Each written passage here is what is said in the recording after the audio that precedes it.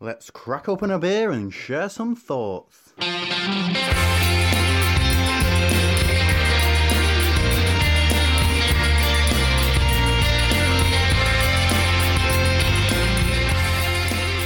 Welcome to Opinions, and goodness me, mate, are we starting with a beast of a beer this week?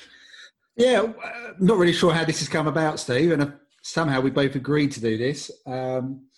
As listeners will remember, we got sent through some Brew York beers recently, and I think we promised we'd do another couple from the range. So our second beer of the evening will be different to each other. However, the first one, we both said we'd do the same beer. Go big and stay at home. A Kvik Triple IPA. 10.5%. It's a very sensible start for us, isn't it, this week? Should we dive into the beer and see what it tastes like? Cheers. Cheers.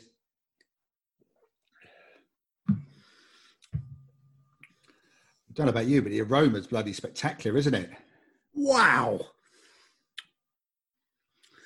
That is a big beer in every sense of the word. The aroma is beautiful. As you said, it's the first thing you pick up, isn't it? And it's this delightful mix of tropical fruits that's going on in there. But that body, that flavour, that finish. Carbonation on it is superb as well. Yeah. It looks fantastic in the glass. I mean, it's got for want of a better phrase, it's got almost it's got a fruity haze to it, similar to a lot of the Kernel beers, rather than being thick and juicy. Yeah. Probably be a better way of describing it. It's got a pithy bitterness to it as well. And yes, it's definitely a big beer, but the lightness of it, I think, would make it a very deceptively drinkable beer, and very dangerous if you didn't know the 10.5% from the outset. Oh yeah. I mean, it does hide its ABV very well, although there is I'd say a slightly boozy warmth at the end of it that comes through just after that bitterness. But yeah, I mean, flavour wise, it's proper. It's juicy. And it's tropical fruits. And as you said, it's got that pithiness to it. But then it doesn't finish soft and sweet. It finishes bitter. That's a proper tasty number. That really is. I'm going to have to be careful here because at 10.5%, I'm in danger of just smashing that. I think your co-host may also be in the same danger as well. So just having a look at the can. So as usual, they have on the side of the can their little spider's web, and it's definitely pointing towards the hops, the shaded areas. And the hops they have used in this are Nelson Sauvin, T90, Citra, T90, Mosaic, T90 and Cryo. So they've gone big and bold on those hops. So a bit of New World along with the Citra Mosaic, which we've referenced many times before. But I also do wonder if the, this magical yeast strain has added something to the flavour as well, Steve. Yeah, because it's a Kvik triple IPA, so they've used that Kvik yeast with it. And as Lee always does, he sent us through some tasting notes as well. So I just want to read from what Lee sent across to us. So the recipe for this little number came from their production manager, Roddy. The yeast is particularly interesting. In fact, in terms of it's one that likes to be abused. You can pitch it using less than the usual required amount of yeast and ferment it with really high temperatures, 35 to 40 when normally 20. And rather than the off flavours you'd normally get doing this, you get lovely fruity esters which complement the hop character. I think we can both completely agree with that part of it. Definitely. The name and branding was also conceived by Roddy. It represents the stay-at-home period when everyone has been drinking more and binging on streaming services. We've also found through this period that people have been craving the stronger beers, probably for the same reasons Martin described as less reasons to not drink.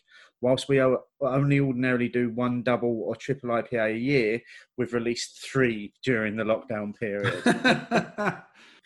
But that first bit of the description he gave us there with some of the technical gumph in it as well. I mean, like I said, this I think the yeast, I've now heard about this for about a year.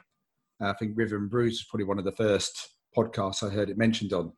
And it does seem to be able to do some quite magical stuff. I mean, those temperature readings Lee gave, plus there is definitely a bit of a marriage with those fruity esters coming from the yeast and the hop characters as well. And the only thing stopping me really necking this is that little bit of the alcohol burn that you mentioned, Steve. A little bit of a warm.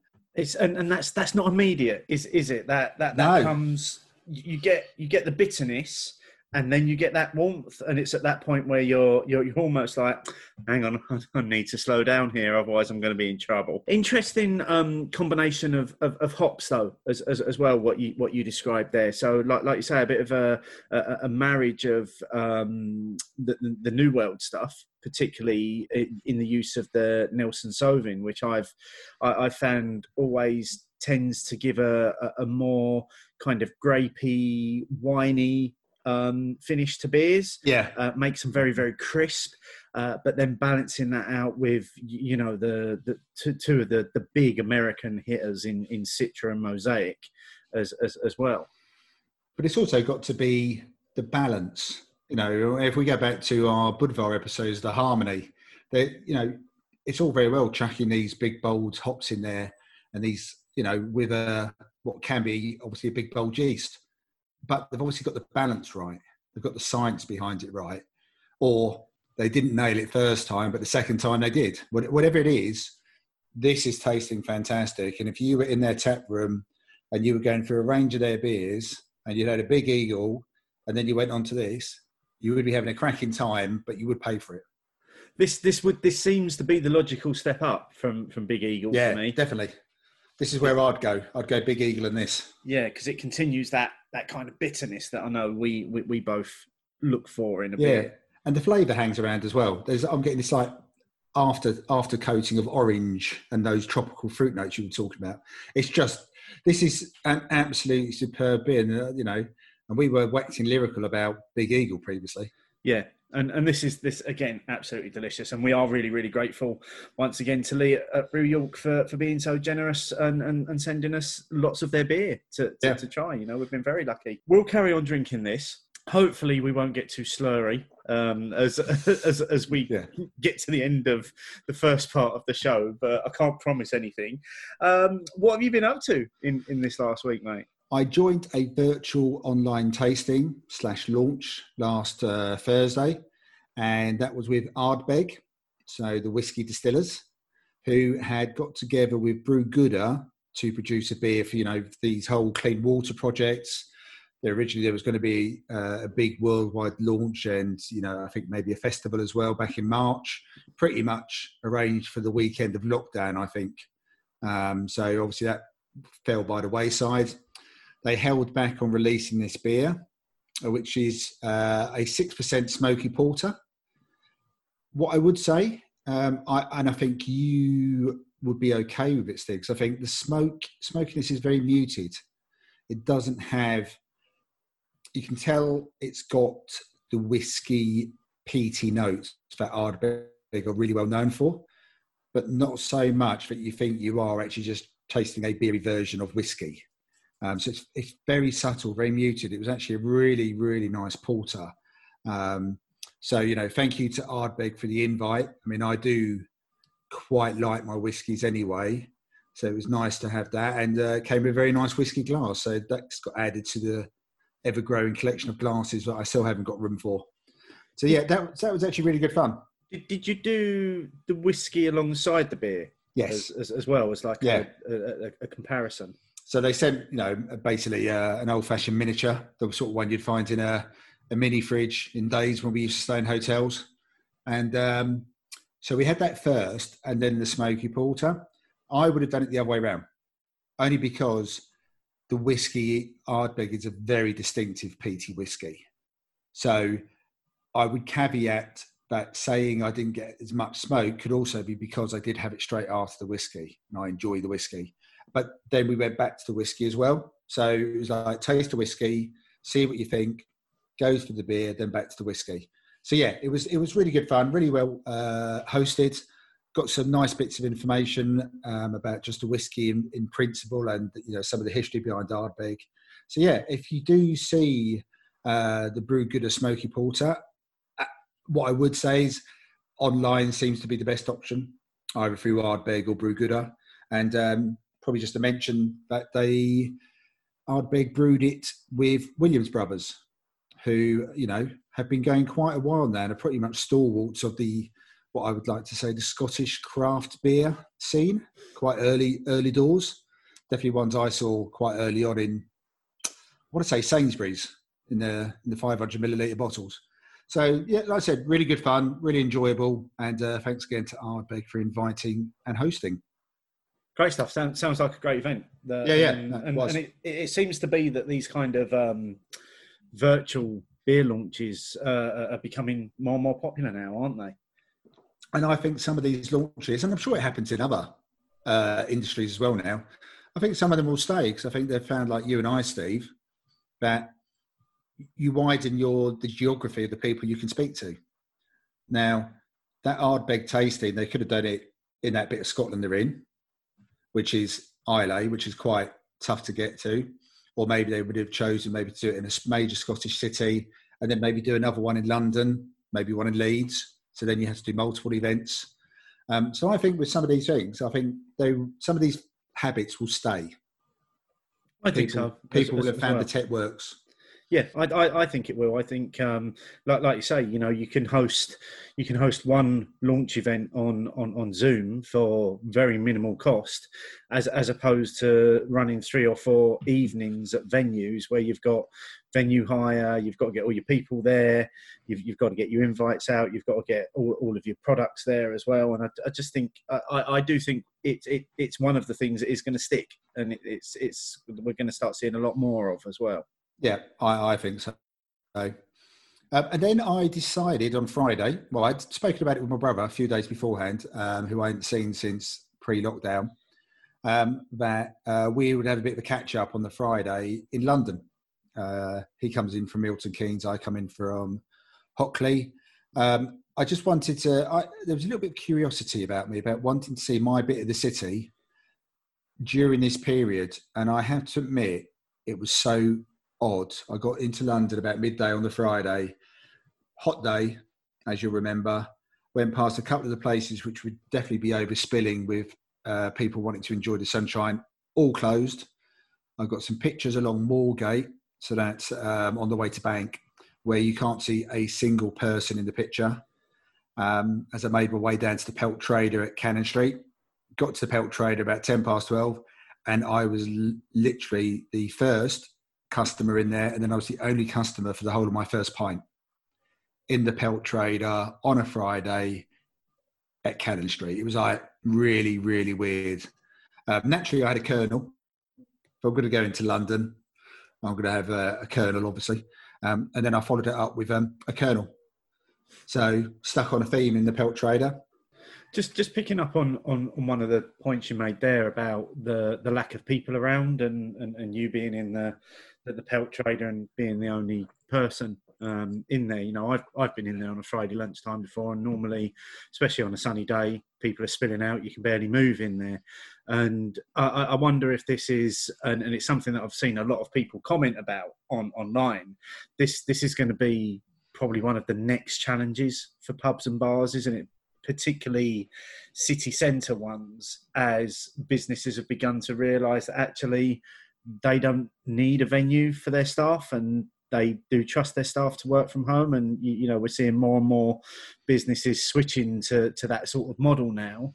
Obviously, with the lack of people coming into a city centre to work, means there are a lack of people then spending their disposable income, their lunch times, their after work times, actually drinking and eating out as well. Oh, definitely. The 3 bars, pubs near me, of which we've been to a couple, Steve, or we've recorded at my workplace, all of them are closed. And Friday lunchtime in the city is a fairly busy time anyway, let alone when it's the nice weather. Even during holiday season, there'd be enough people in there for a lot of those individuals to be outside. And the Pelt Trader, as an example, especially, is an indoor venue. I mean, the bit outside is basically pavement. It's not a designated area per se. It's more there for a bit of overflow, people who smoke, that kind of thing. It is an indoor venue, and it does have very little in the way of natural ventilation and light. And I mean, for that reason, I chose to sit at the seats closest to the open doors. So yeah, I think there'll be many challenges for a lot of these places. The two of the places I mentioned near work, both of them are Fuller's places, and they were both closed. Again, purely because of numbers. So like you say, Steve, I think there is going to be extra challenges, especially in cities like London, where not enough people can actually afford to live in London. So you haven't got that residential population in the city centre, and people aren't coming into work.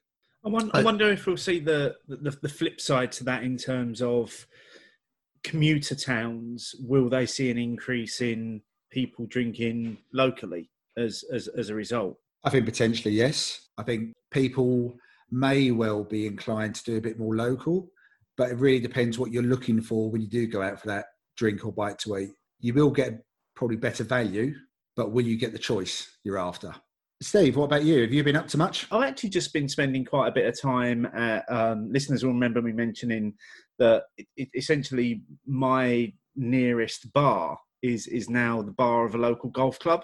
That's just around the corner from where I live, and I've actually spent quite a bit of time over there recently.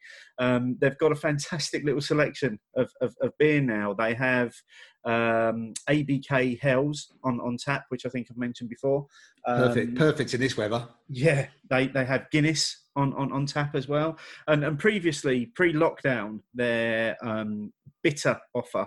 Now they don't have cask pumps, so it is keg bitter, was Southwold Bitter, which is a beer that you have to really have that on cask to have it at its best.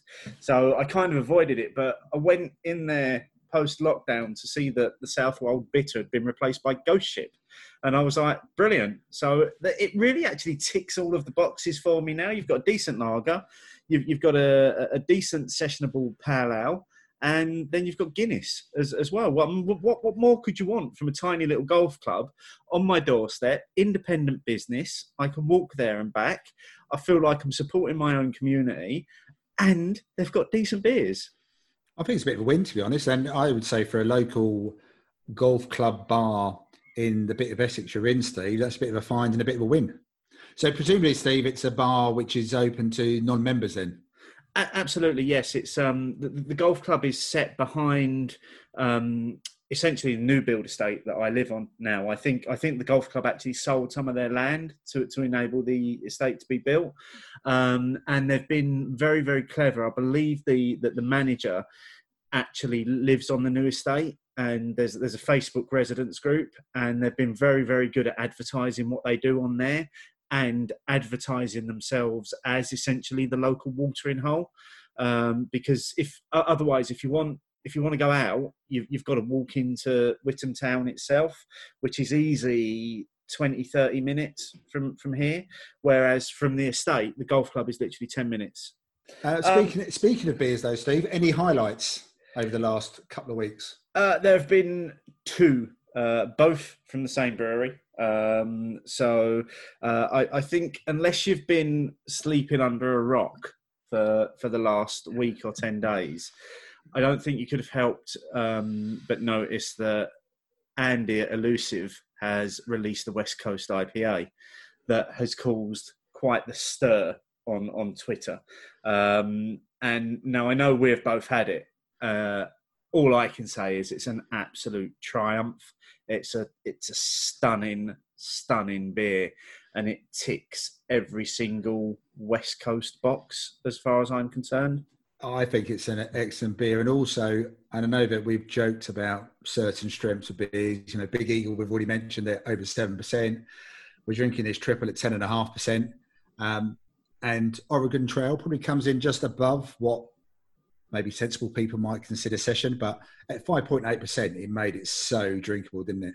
Oh, absolutely. And I was chatting with Andy about it via DM, and I was saying, you know, that's one of the things that's so good about it is that ABV, because it means you can actually have a couple of them without it hitting you too hard straight away. And he said that he very much took inspiration from beers like Green Flash, their West Coast IPA, and Stone IPA. And you can really see where he's taken the inspiration in that beer in Oregon Trail, because it's absolutely got those flavour profiles. It's got that bitterness that you want. It's got that really big malty backbone that holds it all together. It's an absolute wonder of a beer. Oh yeah, definitely, and it would definitely have been if you'd got him first with a question. Oregon Trail would have been the first beer I would have mentioned as well. And I know you've got a second beer, but just to give it a bit of context, I've had a bit of a American West Coast action going on, and I had that Highlight and from Cigar City and Torpedo from Sierra Nevada. And one of the evenings, I was quite happy to follow both of those up with the Oregon Trail. His beer is right up there with them. It completely holds its own against those beers. Yeah, 100%. Yeah. So yeah, I mean, there's no point. I don't need to wax lyrical about Highline and Torpedo, but yeah, Andy, well done with that Oregon Trail. Oh, hats off. And the other beer was also from Andy as well, which is his latest iteration of the Spellbinder, the Coffee Porter, which is now available in cans. This current version of it, I know he uses a different coffee in every new brew of it, but this current version of it, again, just absolutely delicious. The coffee flavours, the coffee profile, the dark chocolate bitterness that's in there, that roasted notes. It's, again, just an absolute brilliant beer. Yeah, I ordered some of that as well, and I agree. I mean, it just ticks all of the boxes you want from that particular style of beer. Yeah. And the can looks gorgeous. Oh, his beers have transferred very well into cans, haven't they? That kind of 8-bit game imagery on cans works so well, especially on those 440s. That amount of real estate he gets to put the pictures on just look fantastic. Yeah. So all I can say is well done, Andy, for those beers. Both of them absolutely delicious, and I look forward to trying many more of your beers in months to come. Better crack on with the news, because I've just looked at my glass and I don't know whether it's the heat and it's evaporated, but there's not much left. And I do want to get through the news before we come back in on final thoughts on this beer. So just picking up on something that we probably didn't have time to mention last week because we were too enthralled in the discussion with Jules that we had on last week's show. But SIBA held their first digital awards. So this is the first time they've ever done online judging and tasting. Again, going back to what we were saying earlier, using the technology that's now available. They had over 50 beer experts take part in the judging of the awards online. And the overall winner, so coming out on top, was from Salopian Brewery, a beer called Darwin's Origin, which was a bitter, a straight up good old traditional English bitter, won the overall award for that. So congratulations to Salopian Brewery for that. But as with all of these awards, there are loads of categories where beers won, and I just wanted to pick up on a few notable mentions from some of those breweries that maybe we've featured recently as well, that have picked up some of the awards. So firstly, congratulations to Brew York, who won the bottle canned IPA 5.5% to 6.4% with Big Eagle. Now, eagle-eared listeners, see what I did there? Oh yeah, would pick up that ABV is lower than the one that we tried, because the Big Eagle that was released was 7.2. 7.1 or 7.2, but it was definitely 7+. Yeah. Basically, they had to lower the ABV to make it fit that category, because otherwise, over 6.4% is considered imperial. and Rubbish, come yeah, on. I know. Considering it's Sebra as well, that feels very old-fashioned. Yeah. But anyway, so congratulations definitely. to Brew York for winning that. Also picking up bronze in that category was a classic and a favourite of ours, Thornbridge's Jaipur.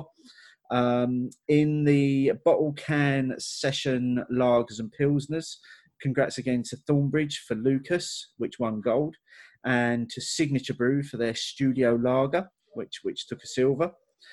In the premium lagers and pilsners category, Elusive Brewing won joint gold medal for their Overflow, which was a collaboration with, I want to say Siren, and I think it was one of these Brew Gooder collaborations. Oh, possibly, yes. Yeah. So again, congratulations to Andy for that. And then in the bottle can amber to dark lager, Utopian won with their Vienna Keller lager, which we featured recently.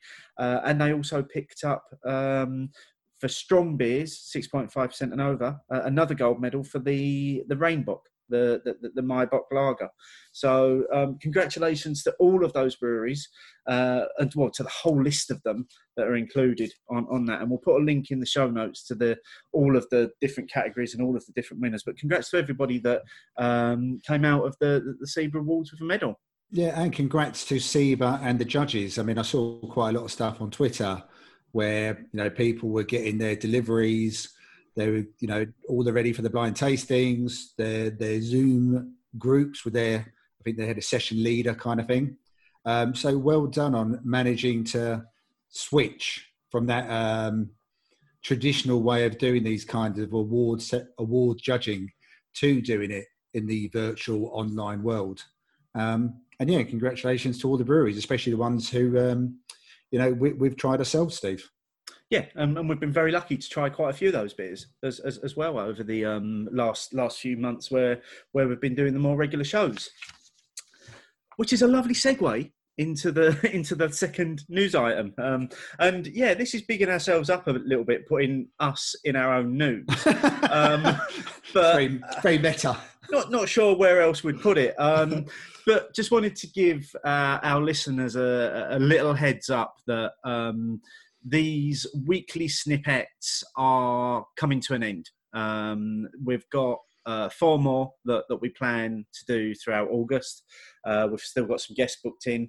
But then as we reach September, and it's likely that both you and I will be returning to stricter work patterns and things, we're going to move back to our old fortnightly format. So it'll be a show every other week, probably a little bit longer, but also probably not as long as they used to be, because we've learned how to get a little bit tighter during this time as well.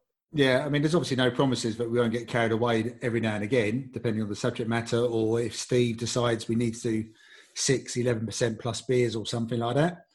But yeah, it's been good fun while it's lasted. I hope everyone's enjoyed them. We certainly enjoyed getting together once a week to do this, Steve, and with all the guests we've had.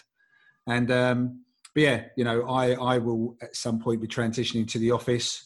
You'll be out and about again. So I think at least for the foreseeable future, going back to fortnightly seems like the right thing to do.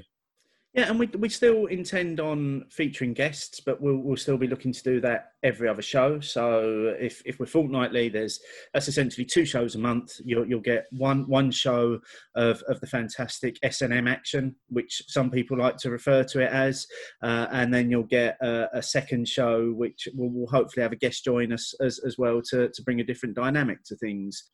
And with that, we probably need to do final thoughts on this beer, because despite the fact that it's 10.5%, it's not hung around in the glass at all. Ridiculously drinkable. And I know we've said about that a lot of beers, talking about the period we've been doing the snippets. We've had a lot of drinkable beers at quite high percentages. This is probably one of the most drinkable versus ABV. 10.5%. There's nothing really to add on those. Just to say again, even that little bit, the warming you get afterwards, isn't like that hot burn. It's just enough to let you know, Oh, hold on. Yes, you might think this is quite light, but don't take it for granted. It's a fabulous beer. Yeah, I can't add anything to the original tasting notes that we spoke about at the top of the show. The one thing that I will say is, as it's warmed up in the glass, I just took a sip of it and then breathed out, and all the heat came down my nose, and that was that just kind of made me realise, oh, hang on a minute, that's a big beer that you're drinking there. Yeah, definitely. But thank you again, Lee, for sending that one through. So, if I do, as when I do another order from Brew York, let's have a look. Maybe get a couple of them. Yeah, hopefully there'll still be some left on that one. But no, really delicious, really, really tasty stuff. So let's move on to our next beer. Second beer this evening. And as Martin mentioned earlier on in the show, we are doing slightly different beers for our second beer. One of us has done much better with the ABV on their second beer than the other. Martin, how's your 5.5%?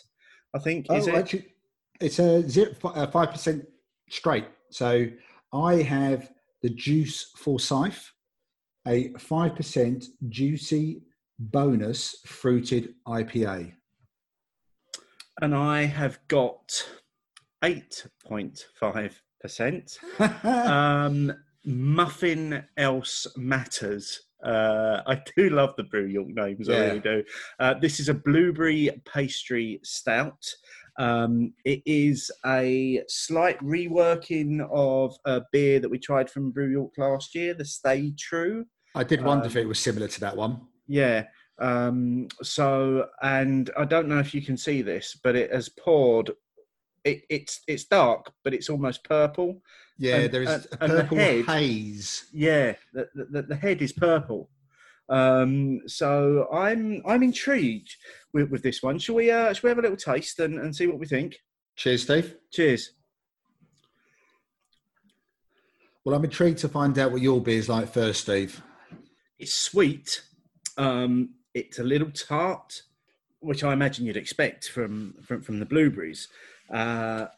It's very drinkable. It is full on pastry stout. There's no roasted notes to this. There's no bitterness as such on the finish. It is sweetness through and through. But it does absolutely taste like blueberries.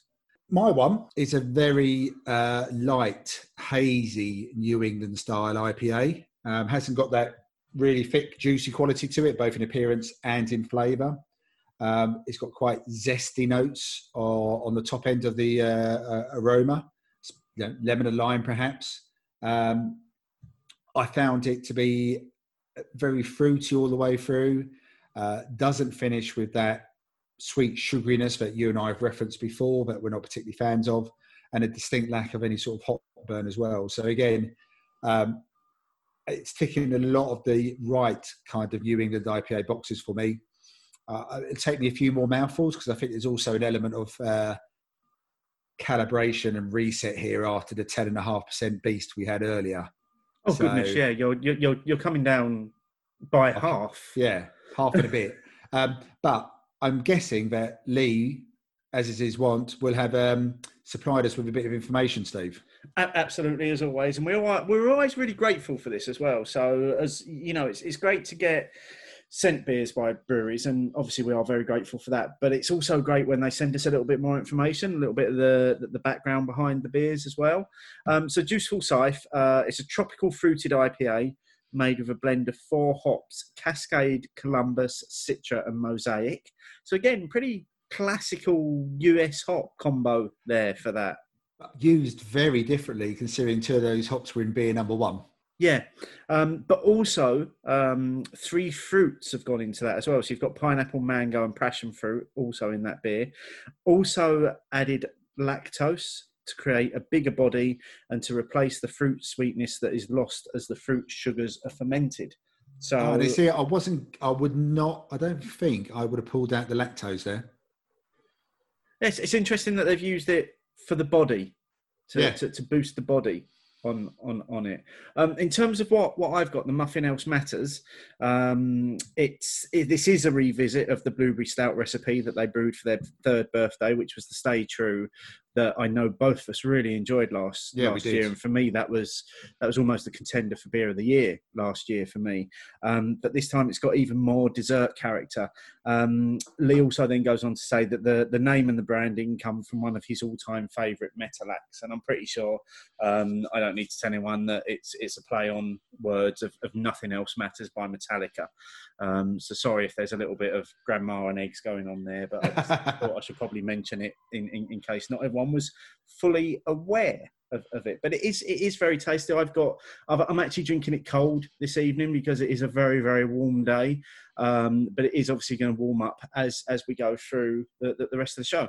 And making its triumphant return, Opinions is back. Opinions, opinions, opinions, opinions. Should discounts and vouchers be part of the CAMRA membership package? 446 votes, 18.4% of people thought yes, 81.6% of people said no. Let's dive into some of these comments from Ian Hay at II Hay. Absolutely not. Real ale is a premium product that needs care and attention from the barley in the field via the maltster, brewer and publican until it reaches my glass. The custodians of such a product are suffering enough at the moment, and this discount culture does not help. From Dr. Goggles at Burn Angel. CAMRA should be about supporting pubs. Taking money away from pubs isn't supporting them. But if pubs think offering a discount works for them and gets them some customers, that's up to them. From John at Beer in the Suburb. Yes, but should be targeted at supporting independent brewers in smaller venues. It should boost demand for real ale and trade in struggling pubs, not super cheap Abbott ale in spoons. I've no issue with the discount, as it's a publican's choice to offer it if they feel that it gets more business through the door. It also successfully outs the grade A pricks who demand the discount as a right. The vouchers can get to hell. And no surprise, that's from Mark N. Johnson. From Heaton Hops, free spoons, vouchers or discounts should not be the reason to join an organisation. Also, the sense of entitlement when folks shove the membership card in your face is not cool. From Mark at Beer at Markey, discounts are aimed at attracting the more casual beer drinker to join. Hopefully when they seek out alternative venues, breweries and attend festivals that they probably wouldn't have before. I assume CAMRA need large membership numbers to be relevant at a national level. From Jim at Jimbo_Baggins. I was a CAMRA member for a while, but never once flashed the card and asked for a discount. Too embarrassed. In fact, the pubs I use most regularly don't accept it. Good regional breweries try to keep costs down for everyone. And from Brinsler at Brinsler. Never use the spoons vouchers, but always ask in a pub if they do CAMRA discount when ordering ale. I see it as no different to asking if a shop does student or military discount. From Simon Webster at A Bees Boy. As a CAMRA member, I rarely, if ever, use my vouchers. They also revealed only 25% of the vouchers printed are actually used, but they have a role in attracting new members. It influenced me and others who may choose to stop using them over time as they come to value real ale more. And then from Seaside Reds, got no real problem with discount vouchers, but I do have a problem with them being so geared towards Wetherspoons. The harm is that it encourages CAMRA members to drink in spoons only. From Johnny Tyson at the Beer Wrangler. CAMRA needs to focus on real ale and the promotion of its correct treatment and service. Membership benefits should be restricted to a discount entrance to beer festivals. I have only once asked for a discount at a pub and immediately regretted it, as I felt like a total cheapskate. From the Ale Lady, no. It encourages people to join for the wrong reasons. Their ethos, standards and reputation for inclusiveness and diversity should be enough for folk to want to join and support, which probably explains who they've needed to use the vouchers for so long. From Richard Taylor at Rich Taylor 1608, I answered correctly, no. If CAMRA are about promoting real ale and saving pubs, then how about their members go to a pub that sells real ale and offer to pay more for their pint, which will help the pub and the breweries? Fewer pubs equals less real ale sales equals no point in CAMRA. And then from Lou Stringer at Lou Stringer, To be honest, this has been a big part of why I've not joined CAMRA, and the association with Wetherspoon seems more focused on a cheap pint rather than protecting quality cask ales. From Gary at Worktop Driver. Would rather pay an extra £5 per member and use the funds to partner with lots of different small breweries to help support cask beer being made and sold. Then use the political and industry influence they have to promote cask, not spoons. From Nate at Nate Dog 27. For some, it's the only incentive to sign up. I think CAMRA needs to discourage its members from asking for discounts in independent pubs. It was an absolute nightmare when I worked in the Reindeer. We'd have people come in and storm out because we didn't offer a discount. Well, there's a range of views there this week, isn't there? Yeah, where do you start? Apart from, quite obviously, people did link the discounts to their love or hate of spoons as well. I think let's talk about our views, because I think we're going to pick up some of those comments as we naturally go through what we think about this. Now, this is going to be an interesting one, I think, because I am not a CAMRA member. I left as I didn't feel as though it was really doing anything for me being a member. I will probably admit to when I did join for a couple of years, probably one of the driving forces was behind that was the discounts and the vouchers that were available. But you are still a CAMRA member, aren't you? And you have been for many years now as well. So we've got kind of both sides of the fence here, so to speak. What's your thought on this as a member? Do you ever go into a pub expecting to be able to show your card and get a discount? No, and to be honest, I hardly ever take the card out with me because I'll be honest, these days I tend to take out my phone or just one bit of plastic rather than even a wallet, because I don't always need to carry cash. One card and one way of contactless payment, and that's all you need. I mean, when I was out on my cycle ride yesterday, there was one pub offering a discount. I think it was like 20p for a pint, 10p for a half to CAMRA members. And I saw it and thought, oh, well, never mind. I'm not even sure I would have shown the card anyway. But I do agree with one of the comments. I think it was from Mark and Dr. Goggles as well. If a pub wants to do it independent as an incentive, I know some pubs may do it like on a Monday, Tuesday, Wednesday, a bit like the whole eat out scheme from the government to encourage footfall. Then again, they're a business. They're allowed to offer whatever discounts they want. But I don't think CAMRA should be encouraging it. It's not why I signed up. The big draw for me was that I could rock up at most CAMRA festivals, and, you know, those ones which start on a Tuesday, you better go on a Tuesday, Wednesday or Thursday and probably get them for free. And then I've got access to the beer festival without having to worry about it. 3 or 4 festivals in a year, and I've probably got my money's back. So the discount scheme was never, I'm not even sure when I signed up in 2001 whether what the discount scheme was then, whether it was spoons or not. But that right there that's a discount, isn't it? That is part of the incentive scheme of being a CAMRA member, is that you can get access to beer festivals for free. But very directly supporting those breweries that are supplying the beer festival, rather than supporting maybe, for example, a big company like Spoons. So I see that as a bit different. That's all part of the CAMRA ethos about getting people to try the real ale. You're getting to most of them are local breweries as well at a lot of the CAMRA festivals. So I see that as a bit different. That's my take on it.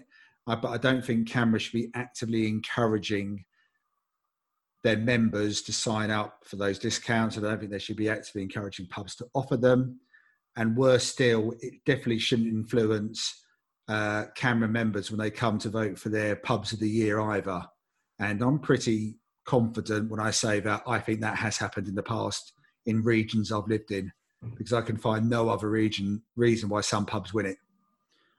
I 100% agree with you there. I really do. I think, and that's a shame that some people take it that way, that because X pub hasn't offered me a discount, then that's not a decent pub. When actually it may well be the best pub in an area that has the best kept beer and the best range of beer. We already get cask beer at a discount compared to other beer products, whether that be cans, bottles, or keg. Cask is the cheapest version of all of those 9 times out of 10. So how much more discount do we need? Yeah, exactly. I mean, there were pictures the other week of what was it? A Spoons. I think it was in Leeds that was selling Rudgate mild for 89p a pint. Yeah. Now I know a few people suggested they may have rubbed off the pound, but even then, £1.89. Bloody hell! I can go to Costa and spend more than that. And potentially the ability to still use a 50p off voucher. Yeah. On that as well. I think Richard's point is the big thing, and that's the thing which has been frustrating me so much. CAMRA have made some strides over the last couple of years. There's definitely a bit of a more youthful feel to the executive board and some of the stuff they're trying to get over the line. But cask beer and real ale, as they like to term it, is at its best in a pub. And if you start losing the pubs, you're going to lose the real ale. And let's face it, if Spoons had to get rid of one product or reduced a product and the amount of choice they have, it will be the cask beer lines that they will start to reduce. So the support won't be there either. And it's not like they pay a premium for those beers. I was going to say it's questionable whether that they're actually benefiting the breweries they're buying from anyway. Probably in product placement as much as anything else, to be honest. It's not for the how much they're making on it, is it? So there's a lot of reasons why CAMRA should be maybe take a step back, risk losing some renewals, risk not being able to sign up as many people, and have a bit of a reset. And also, maybe they can also go back to being truly independent as well. There's a lot of feeling within CAMRA members about their link with Wetherspoons. And I know that their voucher scheme now isn't just at Spoons. I think it does cover a couple of other pub codes as well. But it puts people off, and it probably puts off those people who would be active members rather than non-active members who just want to be there for the vouchers. So CAMRA should maybe take this opportunity, have a reset. Maybe it could come up at the next AGM as a tabled motion. I think it would still stay. That would be the sad bit. I think enough people would vote for it to stay. But like I said, independent venues offering a discount, that's entirely up to them. That's their business. That's their business model. That's up to them how they do it. It shouldn't influence decisions, and CAMRA shouldn't be actively promoting it. Well, one of the comments that I just want to pick up on, which does highlight that a little bit, was from the one from Mark at Beer Marky. And it was the last part of his comment where he said, I assume CAMRA need large membership numbers to be relevant at a national level. Now that I find that a really interesting point in terms of them being an active lobbying group.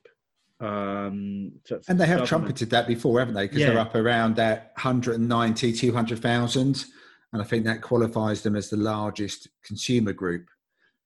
So yes, I can understand that. And I think it was actually a really good point, well made. However, I would argue at times, how much influence does CAMRA have?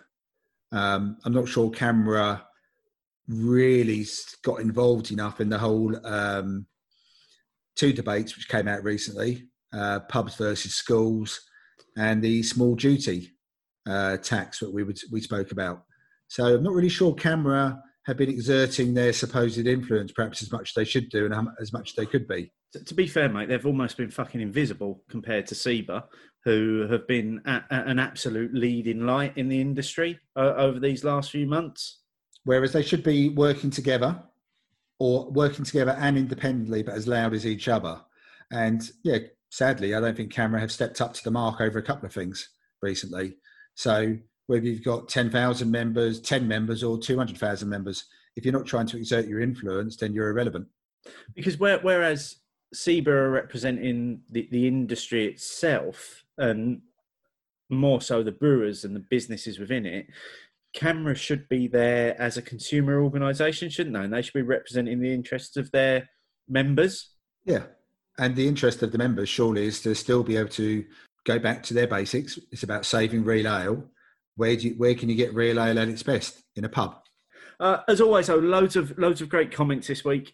We can't feature all of them. There is a link in the show notes to the questions, so you can click on that and have a read through and look at all of the responses. You can still get involved in this discussion. Use the hashtag opinions, and you may very well find yourself in this next part of the show. Let us know, write it down. Let us know, write it down. Let us know your thoughts and bitter and lingerness. Write it down. From Sophie at So Beer Blogger. Really enjoyed listening to this week's podcast. Just to update you, we now have a working hand pull in the shed, currently pouring Stealth Brewco Double Crosser version 3. You have no idea, Sophie, how envious I am of that shed that you and Josh have. I'm assuming we're not talking about a full cask here. I'm assuming we're talking about the smaller poly pin.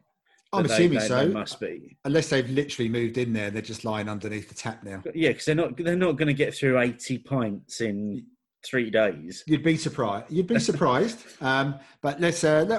Sophie, let us know. Let us know what sort of size pins you're getting in for your shed. But yeah, it does look fabulous, and that is cracking that you've got a hand pull in there as well now. From Johnny Beerboy at Johnny Beerboy. After enjoying the return of you two gabbing on last week, I also really enjoyed this week's guest. Jules just seems so lovely. Not to mention quite inspirational and super informative. I come for the guests, but stay for Martin's expletive-filled rants. And that seems to be a popular theme on this week's feedback. So from your boy, Rob Edwards, Martin has just said, it's a fucking ridiculous question, isn't it? And I just know there are going to be some great rants. I do enjoy my Thursday mornings. We haven't seen an increase in the infection rate because they've reopened it. We've seen an increase because people are fucking idiots. I wish Martin would stop sitting on the fence. And then from Simon Dewhurst at Simosloth, cracking episode, guys. A sweary Martin, wonderful insight from Jules, and brilliantly all held together by Steve. Agree that pubs versus schools is a silly question and a completely unfair comparison. We would all like to think both to be open. As Jules pointed out, pubs do a tremendous amount of charity, provide a valuable community hub, help isolated individuals, and boost the economy massively. From Leon Brew at Leon Brew. Great to hear Jules on the show this week. I've only met Jules recently thanks to Crafty Beer Girls Meets on Zoom. Her knowledge is vast and her passion shines through. I hope that came across to your listeners. Great show as always. Thanks, Lou. And yes, we could literally have released a 2.5 hour show. Our chat with Jules was excellent. From Mark Malbec Johnson. Great snippet. Good idea to avoid a poll and let Jules give so much insight and chat. Glad that the school versus pub question was greeted as the sheer nonsense that it is.